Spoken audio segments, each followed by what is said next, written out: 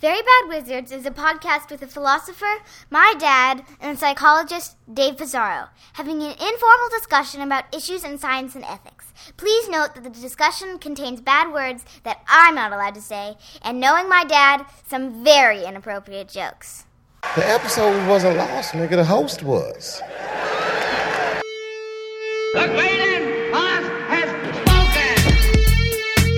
Pay no attention to that man behind the curtain.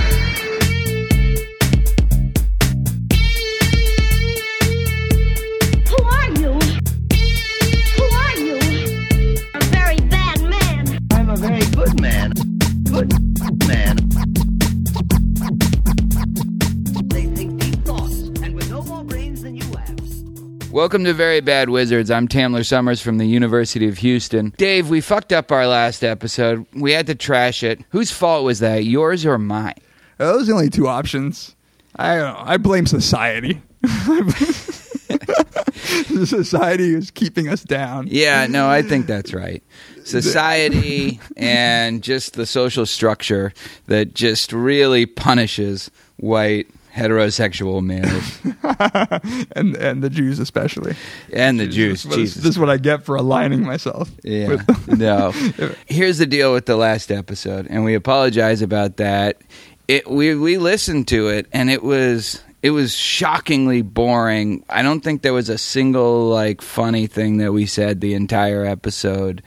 We were talking about a great paper, but we couldn't make it interesting or fun to talk about. It was amazing how boring it was. If you put it next to an interesting thing, it would have sucked the interesting right out of it. Right. It's like that person at a party that just sucks all the energy and life and fun out of the room. That was our episode. It's like The Cooler. Remember? Have you seen the movie The Cooler? Yeah. William H. Macy. Right? William H. Macy. Yeah. And for the record, it wasn't anything about the paper that we read and that we were going to discuss. It was more. We kind of turned into lectures or something for a second. Well, so we just got a new iTunes review that I think is relevant to this. This is by someone. I don't know if this is their real name or if this is a play on Neil Patrick Harris, but it's Nick Patrick Harris.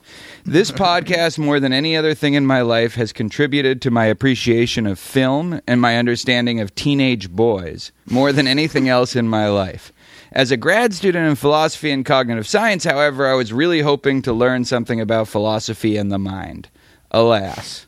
Just kidding, guys. Despite my being an uber prude and being entirely uncomfortable with about 97% of the jokes on every episode, I'm addicted to your podcast. You win. Way to go.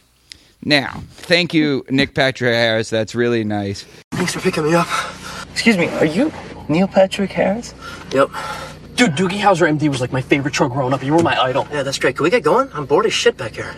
I think the problem was that we were trying to teach people something about philosophy and the mind, and we're not good at that. We're not good at that on the podcast. The thing is, we had some particularly light episodes. Mm-hmm. Yoel Imbar took us a little bit to task about this in our movie episode, where we could have been Parfit said this, right? Right. But it's not like. Now I feel less bad about that and less guilty than I did before. Because we're just not when we try to do that, there's something, I don't know. It doesn't work. I can do it in class, I think. Yeah. Maybe not. Maybe my classes are this fucking boring. No, man, well, that's the thing is I'll tear it up. In that draft episode that we did, I was like, yeah, and then Kohlberg and Kant and Piaget and you were qualifying everything too. It was like you I was like a true social scientist. Exactly, or like a philosopher, which is what you are at heart, right? Even the racism of Celtics fans, you were qualifying. It was bizarre, and I was off my game completely. The whole thing, I don't know.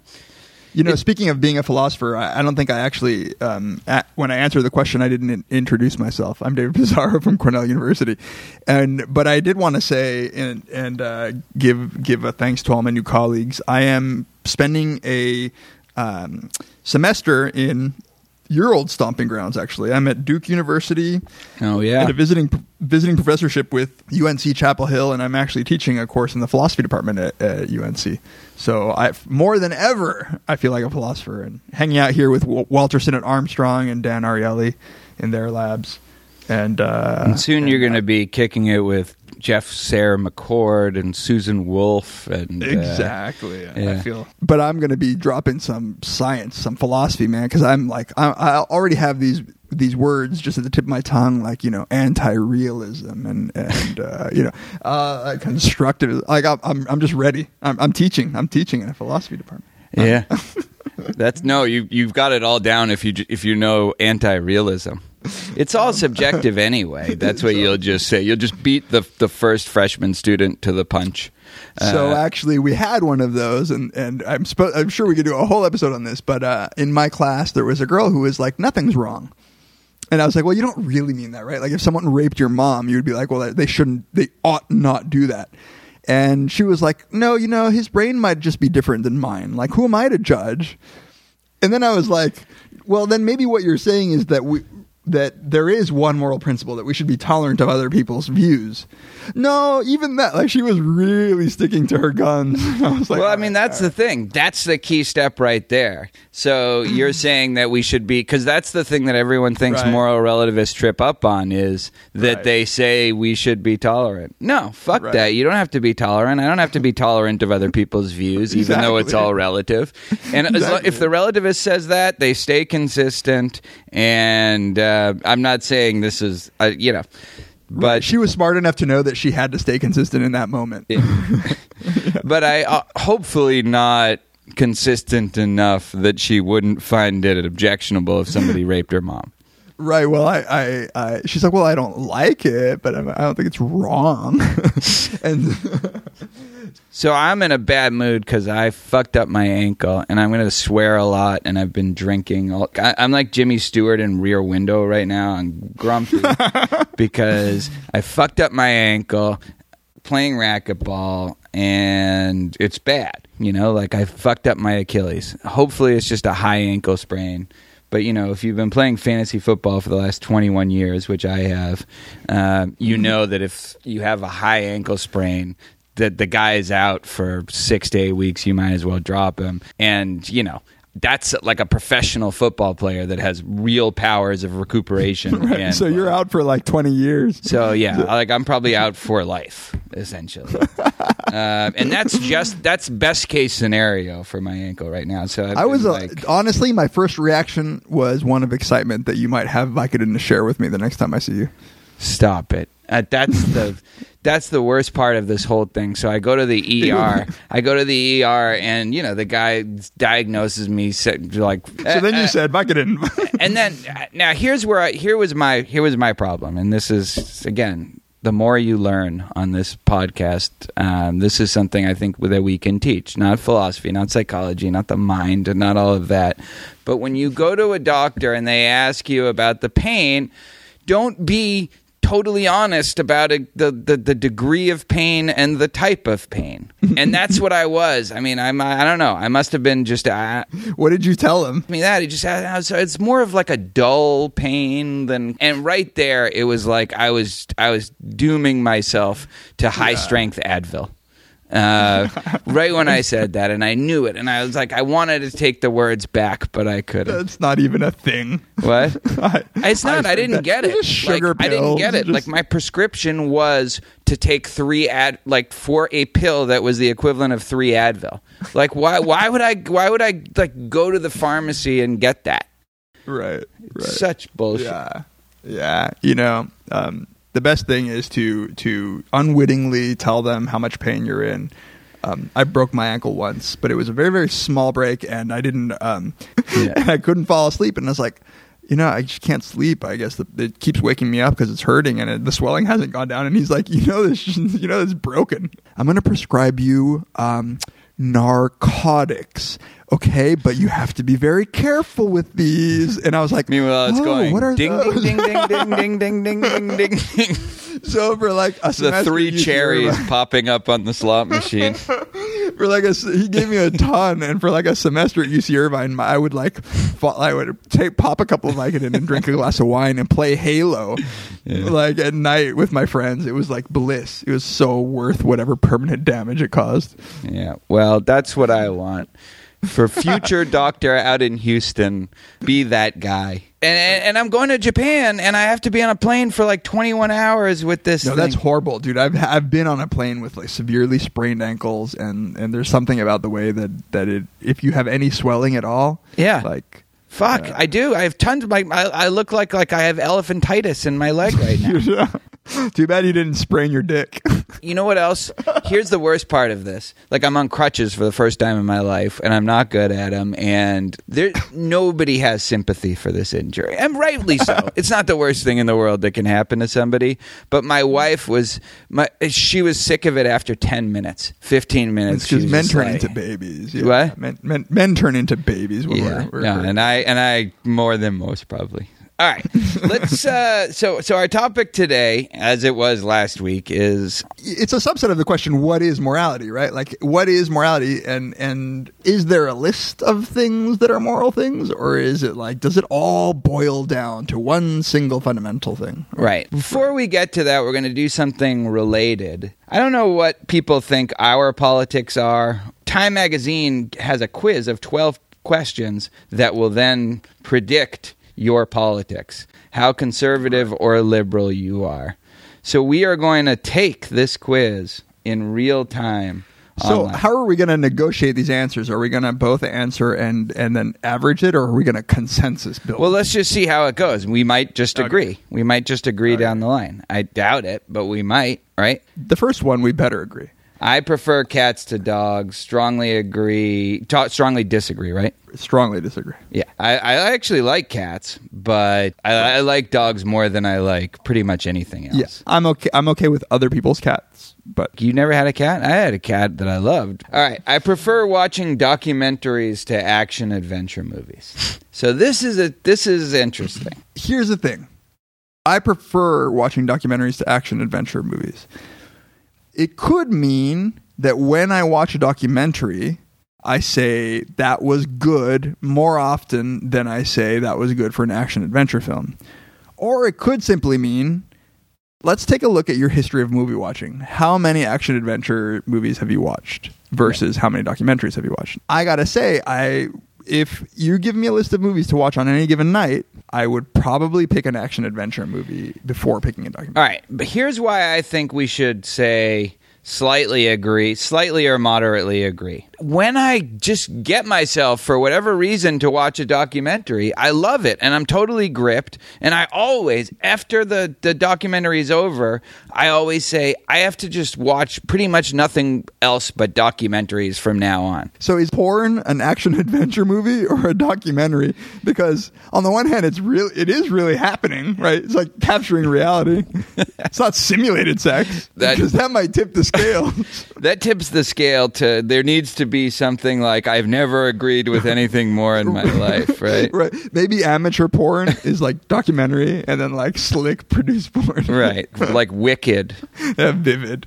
Okay, let's take porn out of this. All right. So I still say either slightly or moderately agree. If we want to be honest, maybe we should say slightly agree. What do you think? Slightly agree. All right. I watched a brilliant one called How to Make Money Selling Drugs last night.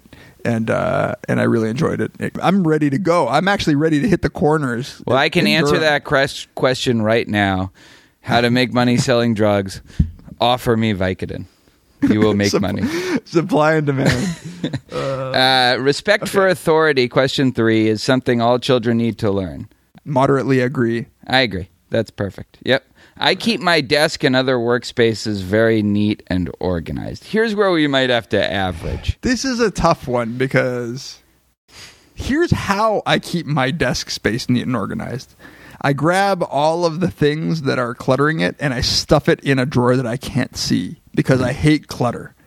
Right? I really like the clean, minimalist look, But if you were to open my storage or drawers, you would see that like I never bothered to organize things. So this is where we're just different, because the way in which I keep my desk and other workspaces very neat and organized is not at all. So I think we should just slightly disagree, since you... I agree. To average our things out.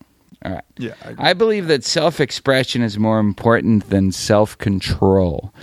This one, I don't like this question. I don't like this question either, because I believe that self-control is hugely important. Yeah. In fact, if I'm being honest, self-control is way more important than self-expression, because self-expression, you think like, oh, there's this wonderful like artist, but none of that matters if you can't control your most basic of impulses. So, not to disparage self-expression, it's just that I view self-control as a sort of prereq. Self-expression. Now, this could be just us and the way we were brought up, but self-expression seems to kind of come naturally. Self-control is the thing that you really need to cultivate. I express myself fine. It's the control part that I have trouble with. Right. So, so should we say moderately disagree? Moderately disagree. Yes. All right. I heard that a new restaurant in my neighborhood blended the cuisines of two very different cultures. That would make me want to try it. I say here just strongly agree, assuming that it seemed like a good idea to blend those cultures. I actually couldn't care less.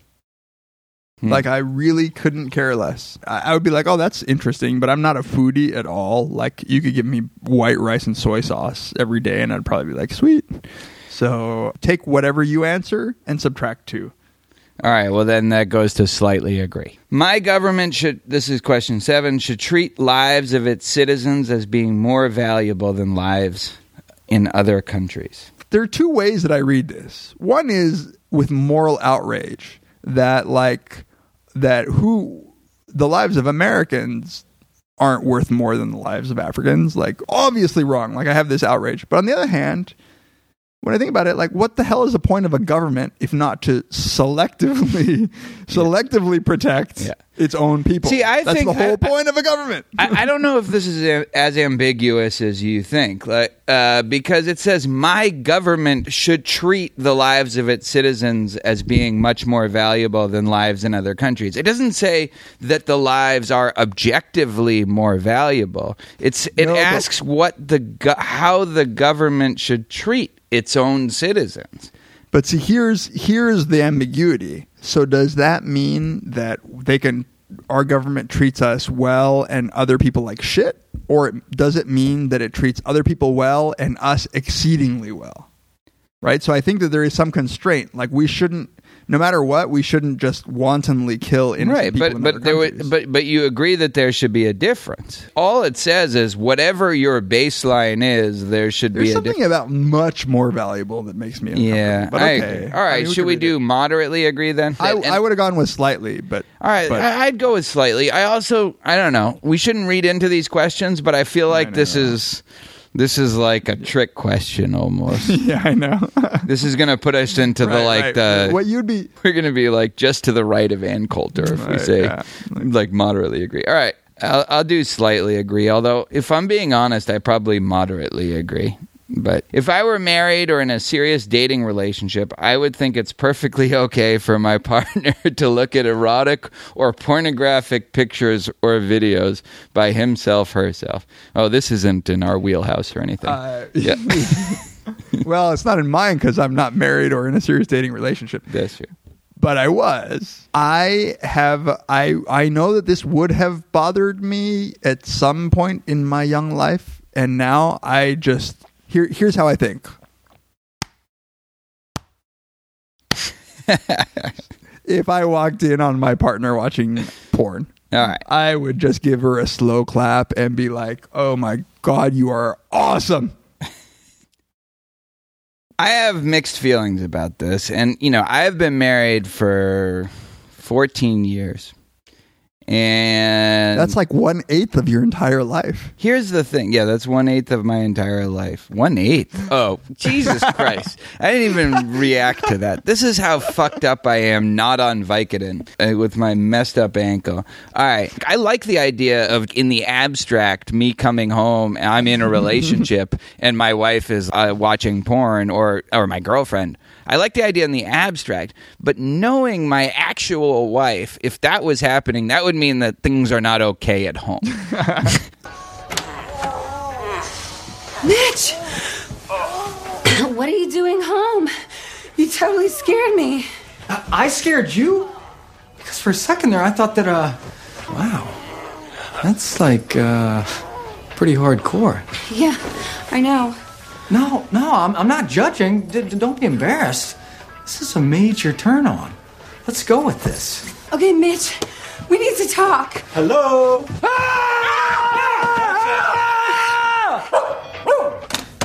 Be honest. Please tell me this is the first time this has happened.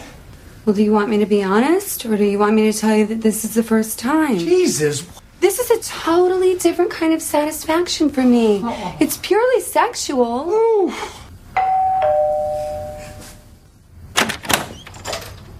Hello. Yeah? I'm here for the gangbang. And I feel like I'm being sexist here because I also think it's very different if I walked in on her versus her walking in on me. Right, there's one sense in which you probably are sexist. Probably more than one sense. In which, yeah. But there's another sense in which it might mean very different things for you and for Jen or for whatever. So that's not unfair. That's exactly my thought, right? It's your relationship, right? Like it could very well go the other way. Like, in the same way that it would mean different things if she cheated on me and no, that doesn't work for that. Yeah. I mean, Jen and I can never tell you about us. To balance all this out, especially since I've never seen you more enthusiastic about something. Yeah, so just subtract your answer from my strongly agree. Slightly disagree. The internet browser I most often use is, on one side is Chrome, in the middle is Internet Explorer. Then there's this is not a real scale. So it's Chrome, Firefox, Internet This isn't Explorer, a scale, Safari, right. And then other don't know. So I take it that the conservatives will be all over Google Chrome. No, Internet Explorer.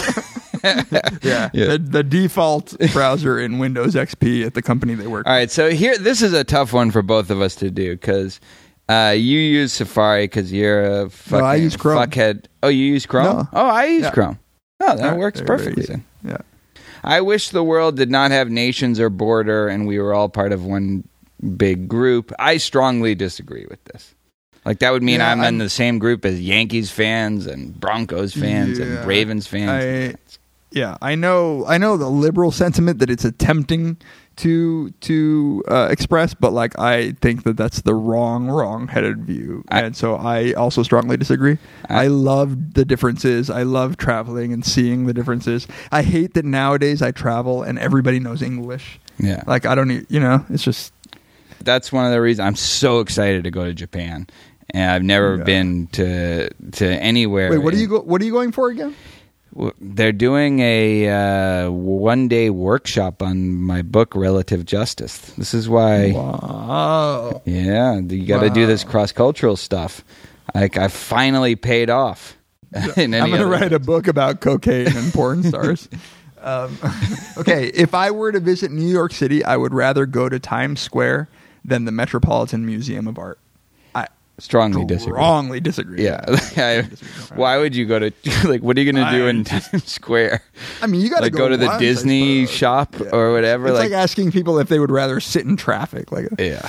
I mean, it's definitely not the Times Square of pre-Giuliani days. Then I would have gone to Times Square. I'm proud of my country's history. This is the last question, and then we're going to get our score. Yeah.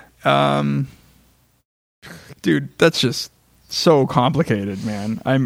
This is a bad question. It is a horrible question. I mean, in many ways I am. I feel like it's just testing like knee-jerk conservatives. Like, I will say, I'll say the one thing that makes me on the negative scale, which is our history of slavery, is so distasteful that I am.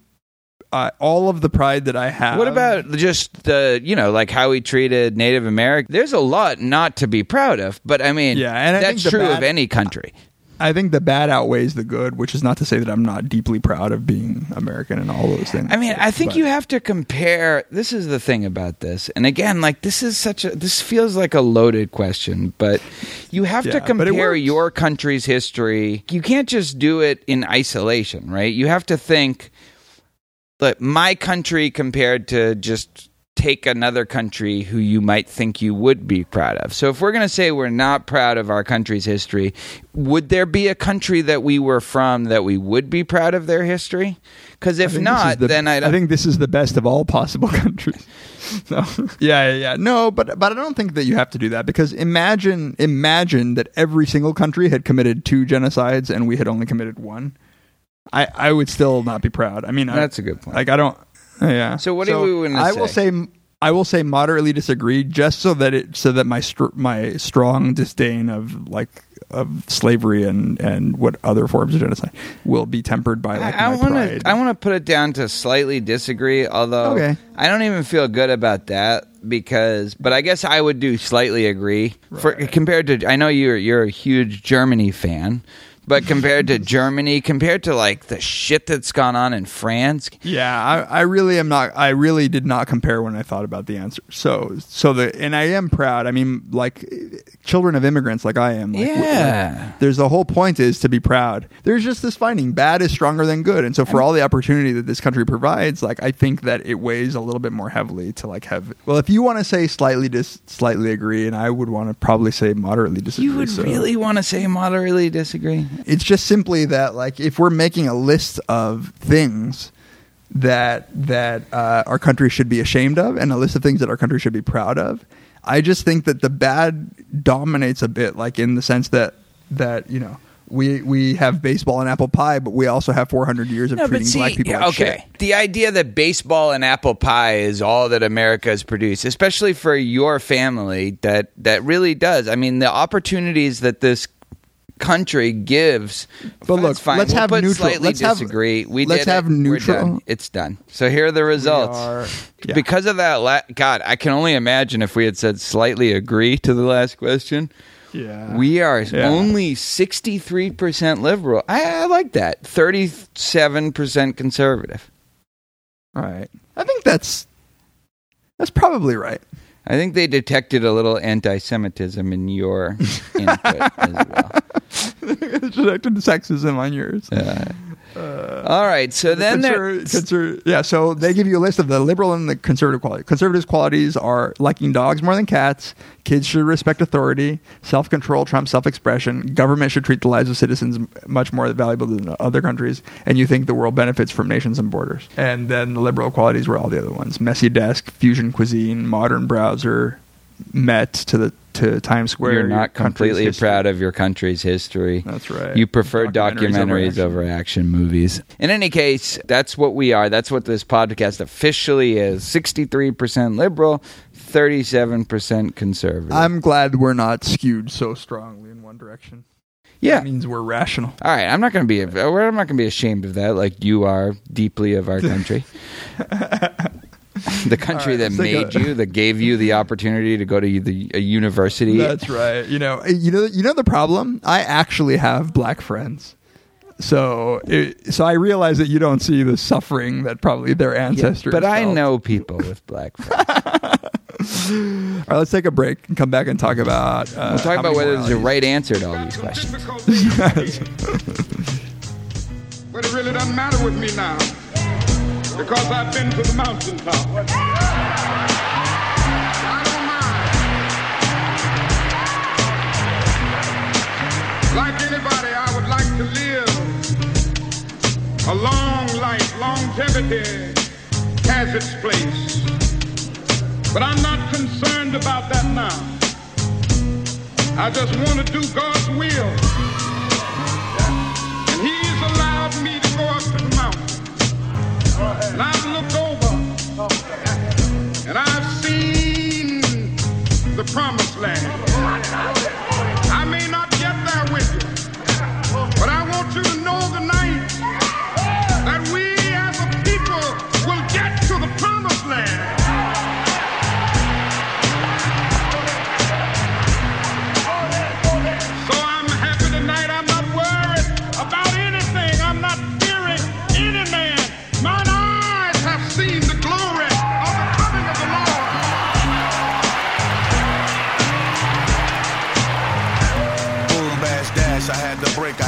get away.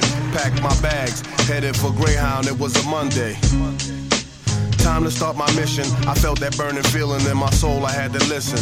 I had this reoccurring dream from the stage in a suit with a fade. I had set the game ablaze and they threw me a parade. I stacked a little change and took my family out the caves. But I was trapped in the maze like a lab rat. And at the bottom of the barrel where they keep the crabs at, no Geico. Welcome back to Very Bad Wizards. And we just went through on our previous segment 12 questions that were supposed to tell us how conservative or liberal we are.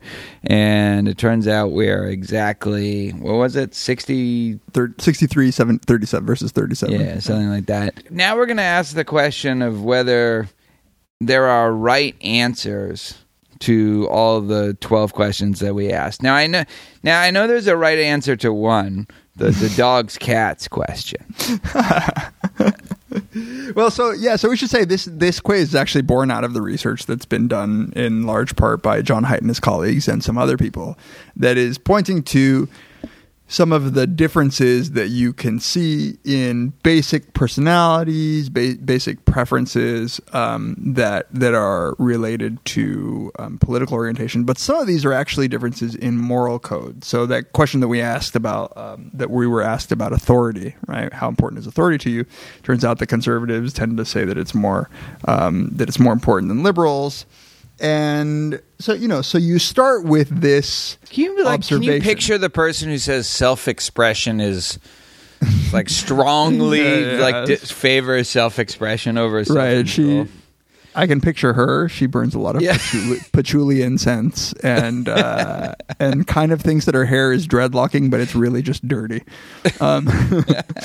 So one of the points that Haidt and Jesse Graham, who actually motivated this topic by sending us this most recent paper about moral foundations theory, a lot of this work has been trying to address what researchers have seen as a fundamental flaw in the way moral psychologists have studied morality. And so in this paper and in moral foundations theory in general, they point to the fact that it's odd that moral psychologists like Kohlberg, Piaget before him, they just define morality as this one singular thing, right? And a lot of people still do this. Like morality is all fundamentally about care or harm or justice, right? For Kohlberg, it's about justice, or for Gilligan, about care and justice, maybe. When in reality, maybe the better thing to do is, if we're going to be psychologists, to actually take a look at the data. Like what is it that people actually say is important for morality? And turns out when you bother to ask people what's important for morality, you get a lot more than just answers about harm and care and justice. You get answers about authority, you get answers about purity. All of these features that liberal Western educated people think of as not central to morality. So let's distinguish two questions right off the bat. One, the descriptive question, the empirical question. Mm-hmm. How many moralities are there just empirically?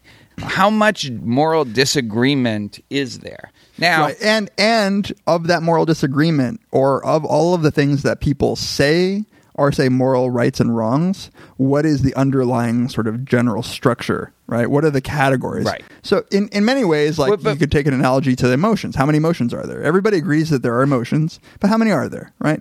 So how do you go about doing this? It seems like there's an easy answer because there's plenty of moral disagreement.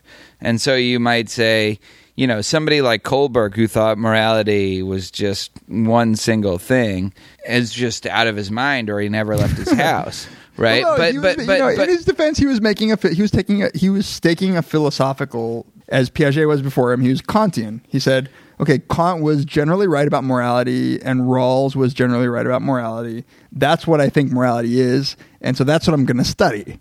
Right, so he's saying, there's all these other things, but that's just not what I mean by morality. What I mean by morality is reasoning your way to universal principles of justice and fairness. There's that question, the philosopher question. What do we mean by morality, which naturally you're interested in most of all. And then there's the question of how much disagreement can be explained away by disagreement over non-moral matters. Just what everybody agrees are non-moral matters. Empirical facts, just plain empirical facts, right? So, if all the disagreement could be traced to differences in religious belief or differences in just empirical beliefs about how the psychology works or how the universe works, a monist like Kohlberg might be on more plausible ground in saying, in answering the descriptive question,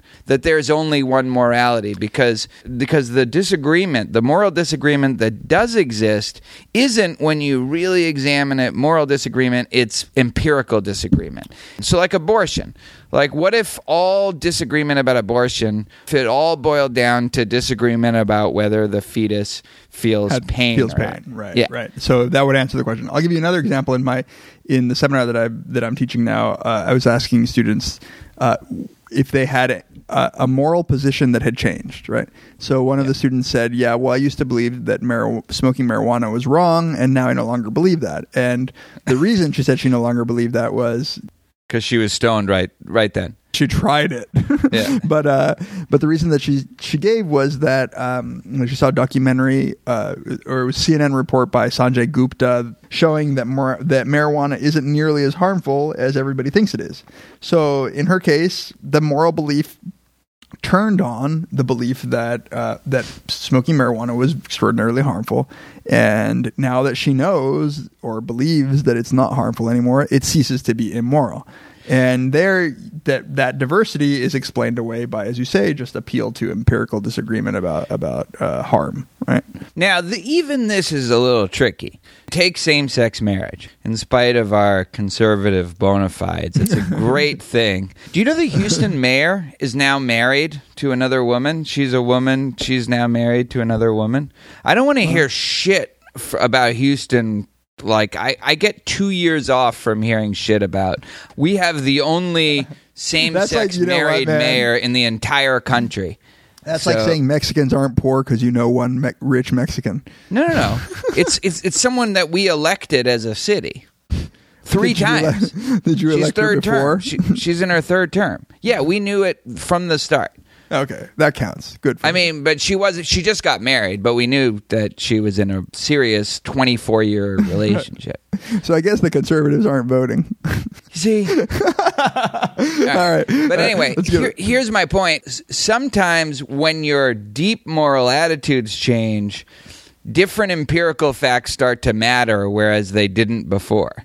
So now people who are a lot more comfortable, like your student that just smoked pot and is now saying, "Oh, I read this article where it doesn't cause it." Did she ever really think that it caused that much harm? Or I think that she actually did, but yeah. I'm not. Look, your student. I know you're in love with her. I'm not. I don't fall in love with my students like you. Wait. Not all. Wait, hold on. And let me qualify that. I think sometimes when your attitudes change, different empirical facts start to matter more than they used to. Right. So it might be post hoc rationalization, or it might even be sincerely reading other facts that you wouldn't have exposed yourself to. Right. So there's this classic literature in social psychology on selective avoidance. Obviously, a smoker doesn't want to read all of the facts about how smoking is bad, so they tend to avoid it, right? And they defend themselves against it. So even what you pay attention to changes if your moral belief is different. Right? So if you believe in the death penalty, or you believe the death penalty is wrong, you will be insensitive to certain kinds of facts, or you will just not expose yourself to certain kinds of facts. So that does change as a result of. So the causal, what you're saying is the causal direction is unclear. It's unclear, but we should make it clear that for this to be an interesting question at all, it's not a question about whether moral disagreement exists at all. The question, I think, and tell me if you agree with this, is whether there is disagreement that doesn't ultimately boil down to disagreement about non-moral facts. For the descriptive question, yes. Yeah. Okay. Now, the normative question is whether there's one true morality, right? Right. Even if nobody in the world believed in this one true morality, say it was utilitarianism, that could be the right morality. And this is not what this paper is discussing. You know, although the boundaries are slippery, but yeah. So very straightforwardly, Jesse Graham, John Haidt, Ravi Ayers, Seneca. I don't have it in front of me, but all the 10 authors, they very straightforwardly say we're not making normative claims here. We're talking about just the descriptive facts. The weaselly paragraph that's in every psychology paper. Or at least every psychology paper about ethics, right? Yeah, exactly.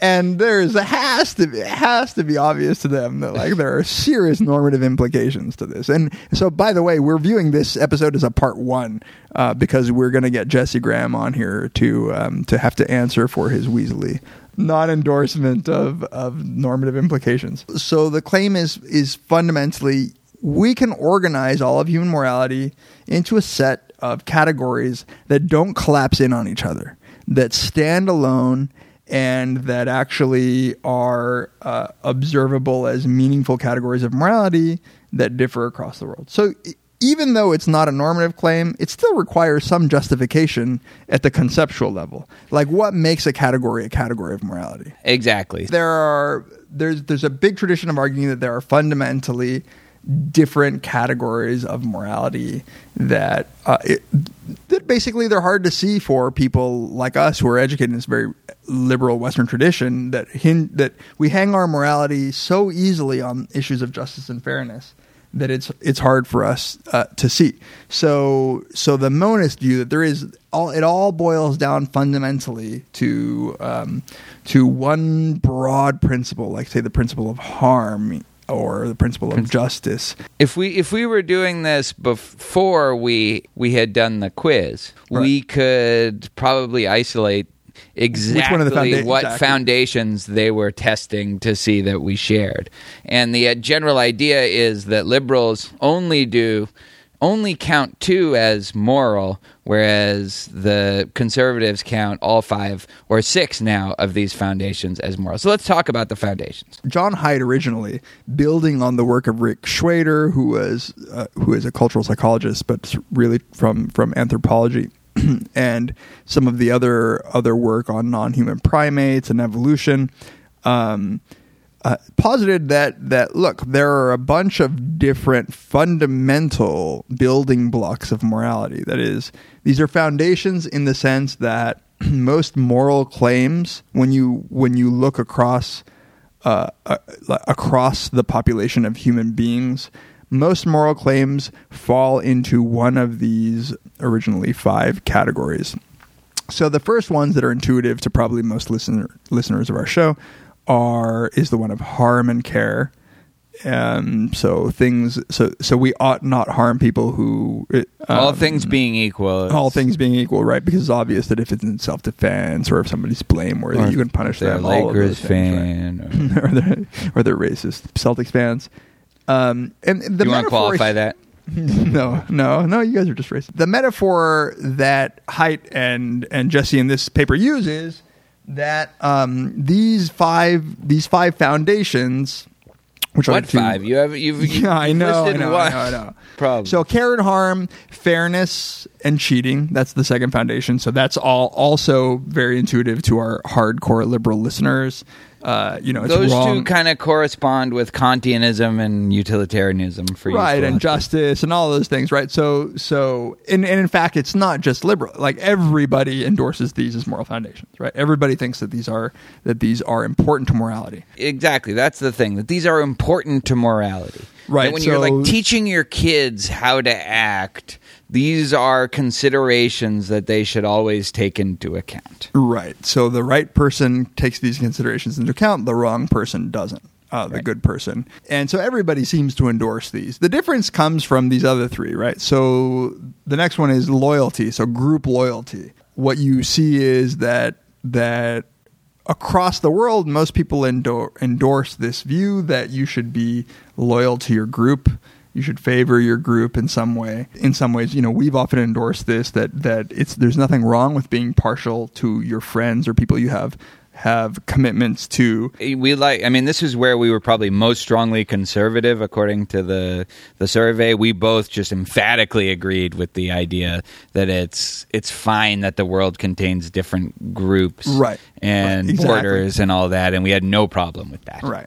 Yeah. So, okay, so that's the third one. The fourth one, authority, that you should respect authority, that it's a moral value to pay attention to the hierarchy and to respect those above you. The way that I love this is kind of captured in this question in some of Jonathan Haidt's work, where they ask, imagine that you were in a school play with your father, and what was required was that you slap him in the face, right?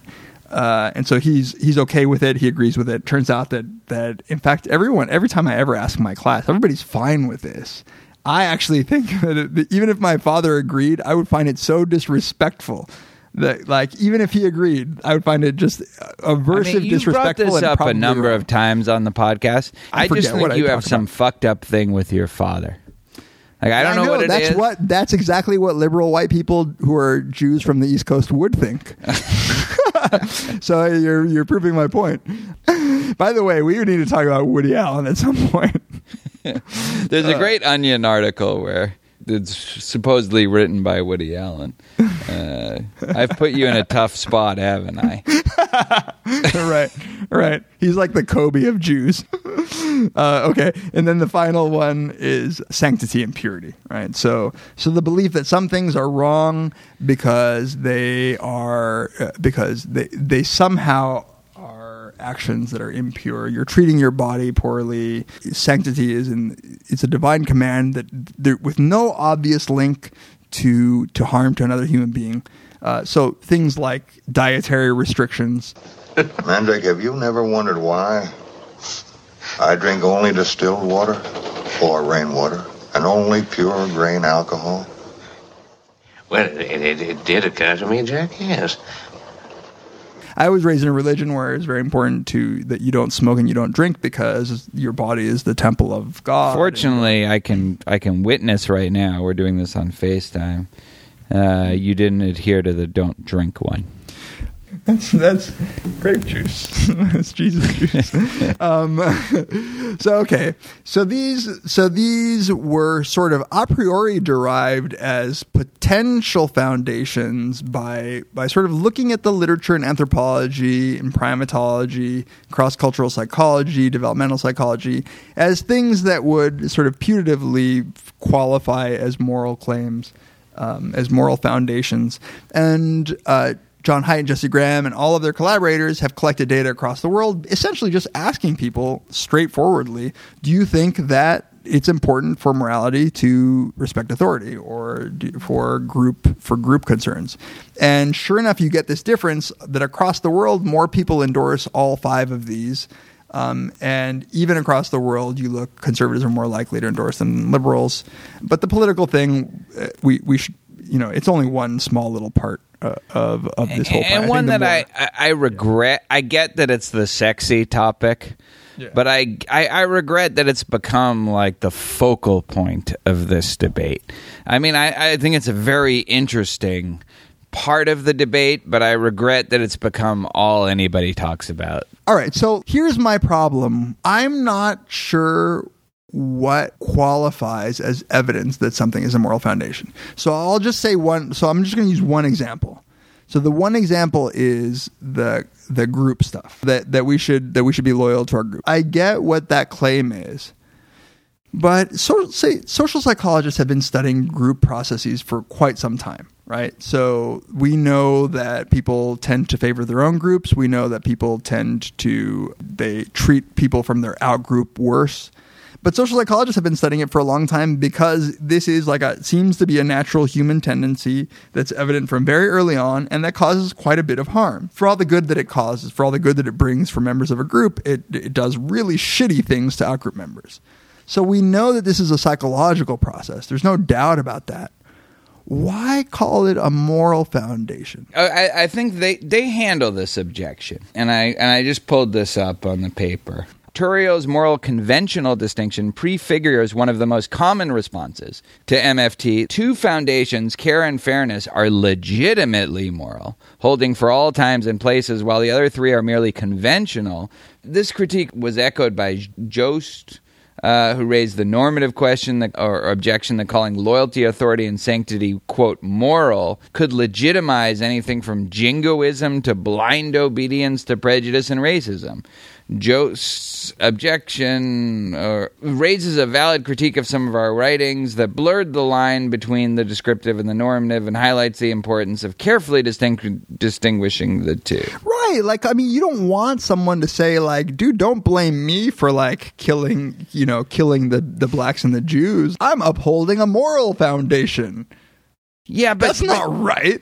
This is why it's really important. This is why we have to talk about this, and I think we got to talk about it with Jesse. We have to talk about what the criteria for a foundation are, right, because that's the key question. Well, one thing I want to say about that, because reading ahead into this, is that one of their criteria is that it's culturally widespread. It can't just be that some culture, like in the middle of the South Pacific, has, a deep moral foundation that you should do somersaults into the ocean 5 times, or else you right. So even if they jumped up and down and said, no, this is moral, much like the requirement to not murder, I would have no problem saying, well, wow, that's interesting how wrong you are about what morality is, right? But once it's widespread and culturally widespread, and it seems to be moralized like all the other things are moralized, if you still want to call it conventional and not moral, then it seems like you're importing your own conceptual point of view. I suppose, and this illustrates such a difficulty in moral psychology between really, really trying to tease the descriptive and the normative apart. And to my knowledge, nobody's really been able to do it well. But it seems like you can do that. The way to do that is the way they are doing that, by setting your criteria of what counts as moral from the outset. And if we can agree about that, then you see what the data shows. I guess, but there is this fear that, and here's where another distinction has to be made, because it really isn't just about normative versus descriptive. It is also about the conceptual work versus the descriptive work. So I want to be able to say that conceptual is descriptive. No. Like if everybody said that they knew 3 bachelors who were married, we would say you're wrong. Like that's the distinction I'm making here. It's clear that they're wrong. Like the descriptive facts. So suppose that it was the case that a bunch of people believed that slavery was right. Right now the question is, right. So people have. So now the question is, all right. People are making this distinction between themselves and the out group, right? That white people think that black people are whatever, for whatever reason, they're willing to favor their own group to the extent that they're willing to put others into slavery. So now you have the one question where you say, all right, should I take seriously their claim that it's moral, even though I have a normative disagreement? Set that aside.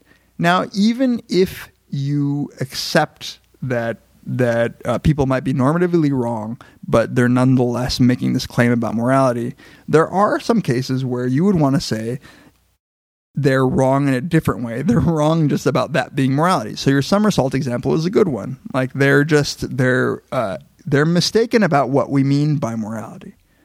Right? There's just a way in which, here's how I'm carving. I've given this example before, I think, but suppose that somebody tells me, I want to study emotions. I say, oh, cool. What emotion do you want to study? And they tell me, I want to study that feeling of how your hair grows. I'm like, well, buddy, you got it wrong about emotions. Like, that's not what emotions are. That's not what we mean by emotions. And he's like, no, I find that there is a specific feeling to my hair growing.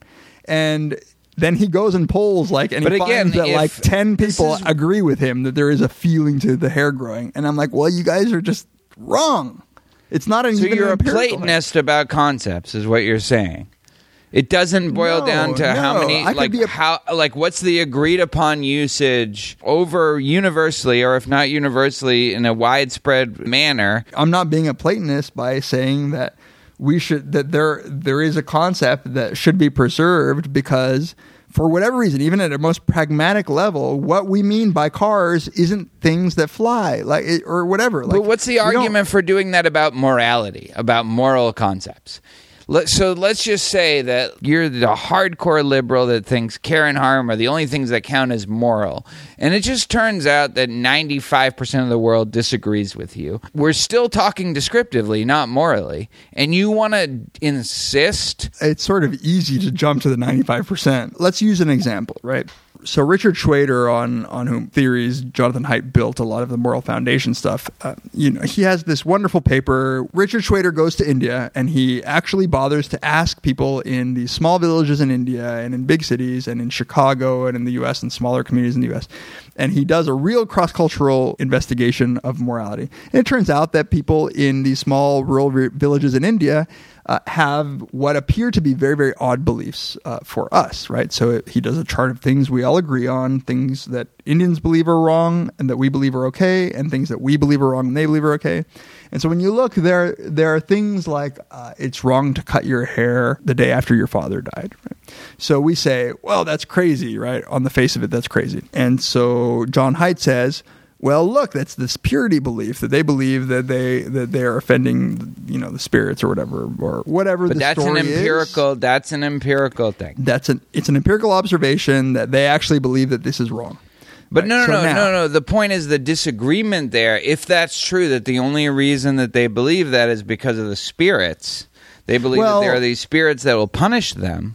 That's not. That's actually what's not. That's actually what seems to be underspecified in the Schrader paper, right? So on the face of it, it seems so obviously this has nothing to do with harm, that this is in the purity domain for John Haidt.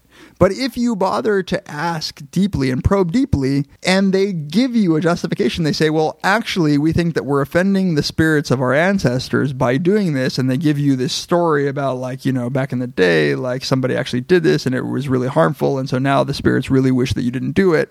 And now what do you say? Do you say, well, that's actually, it does boil down to harm?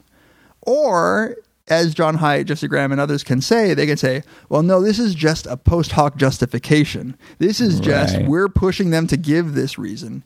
And so under what conditions do you accept that the justification says that it's actually about harm?